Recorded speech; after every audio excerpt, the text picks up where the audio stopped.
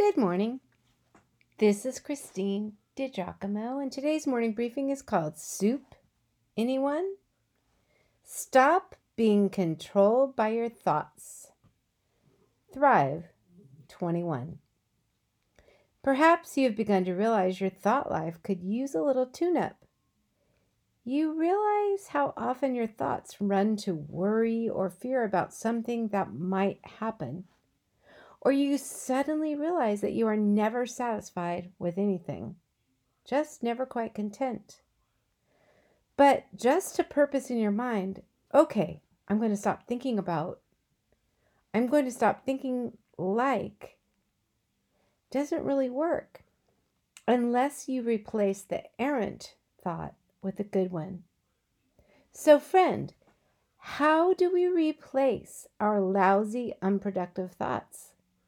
First, recognize the thought and then replace it with a godly perspective.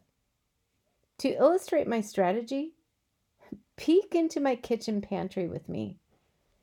On the left side, imagine 2 shelves house my canned goods. Toward the middle, picture with me the Campbell's Soup red and white labels. Except in this case, instead of the labels reading tomato, cream of celery, or chicken noodle, the labels represent your thoughts.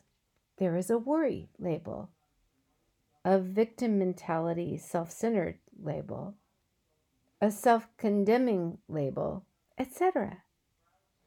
Now, imagine you taking out the crummy thought and replacing it with a godly thought, replacing it with truth. Come on now, you can do this. It works. You and I can take control of our thinking by removing the poor thought, just like a can of soup, and putting it on a shelf.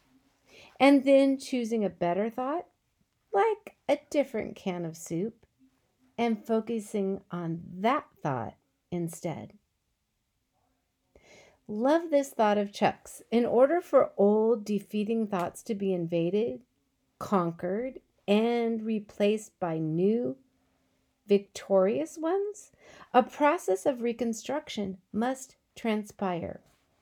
The best place I know to begin this process of mental cleansing is with the all-important discipline of memorizing Scripture. Chuck Swindoll, of course, from his book, Living Above the Level of Mediocrity. So, get ready.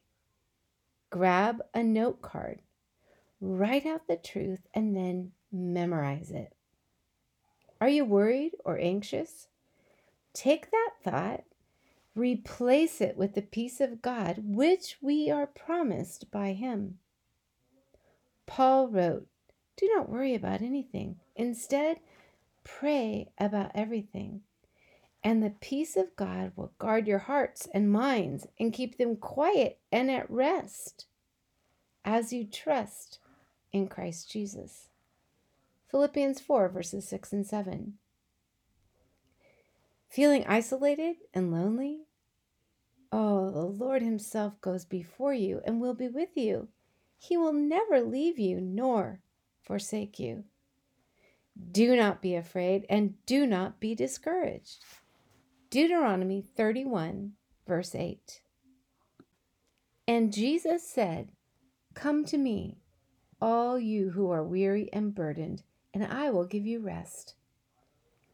Take my yoke upon you and learn from me, for I am gentle and humble in heart, and you will find rest for your souls."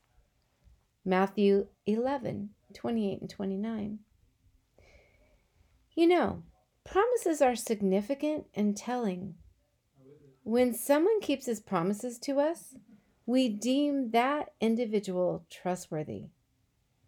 Similarly, a God who keeps His promises to His children is worthy of our trust. I have often viewed God's promises as lifelines when the way is rough, and a sure reason for hope when I might be inclined to despair. So let's take a look at some of the promises God made to his children. For instance, there is nothing that will come between you and the love of God. Again, Paul.